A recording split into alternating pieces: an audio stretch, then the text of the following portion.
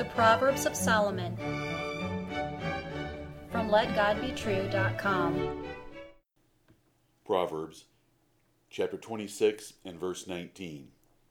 So is the man that deceiveth his neighbor, and saith, Am not I in sport? Hear the words of God in Solomon again. So is the man that deceiveth his neighbor, and saith, Am not I in sport? Jesting is not convenient. It is not appropriate, proper, or suitable. Jesting causes confusion, pain, and trouble. It destroys confidence and security. This is especially true when you jest with those who trust you. The man who deceives his neighbor, either for advantage or foolish joking, is like a madman, throwing firebrands, arrows, and death, as the previous verse teaches. Truth is a wonderful thing, and it should not be mocked. Your neighbor trusts you, so be worthy of his trust. This verse is the second half of a proverb against jesting. The analogy and simile require the first half of the warning to make sense. Proverbs 26:18 reads, As a madman who casteth firebrands, arrows, and death. And now Proverbs 26:19, So is the man that deceiveth his neighbor, and saith, Am not I in sport? King Solomon had no use for profane individuals who play tricks on others for either profit or pleasure, and excuse their wickedness by calling it a game or a joke. This foolish generation jests for entertainment. Prime-time sitcoms are one continuous stream of deceptions and jests, at which a studio audience laughs on cue to sell the insanity to mindless and heartless viewers.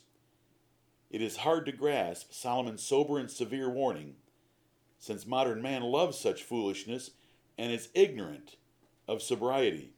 Listener, would your grandparents sit around and cackle with such profane hyenas every night? Jesting is not convenient. It has no noble or useful purpose. It is contrary to nature and true religion. How can a man be esteemed who takes serious matters of life and turns them into jokes and games? Love-making is a holy and noble pleasure for husbands and wives, but sitcoms and comedians depend heavily on innuendo about sexual wickedness and outright jests about body parts and activities. They are an accomplice to sexual sins. What is the lesson here? Deceiving those who trust you is a horrible crime. Neighbors, employers, and others trust your integrity.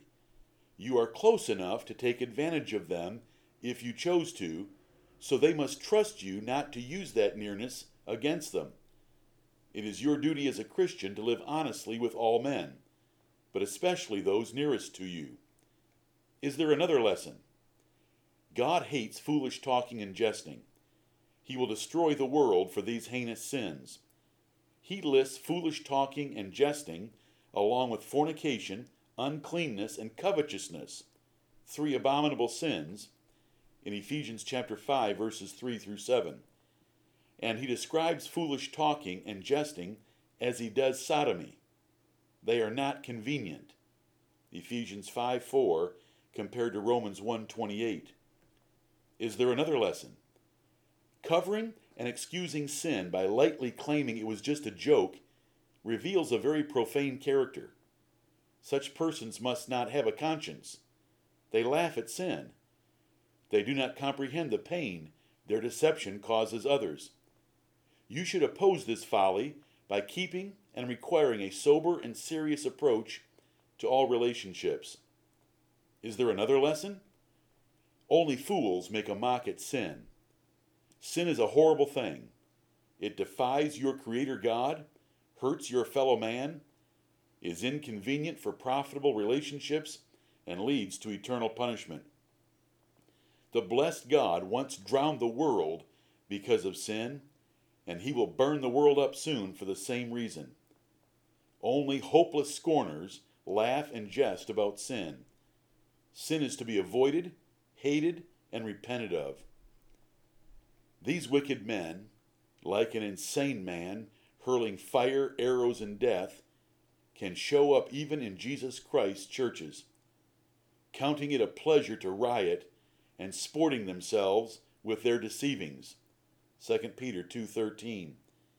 Beware of frivolity in the pulpit or church. Of all places on earth, gravity and sobriety should be exalted in the house of God. Lord, save your saints from such sins and sinners. Amen.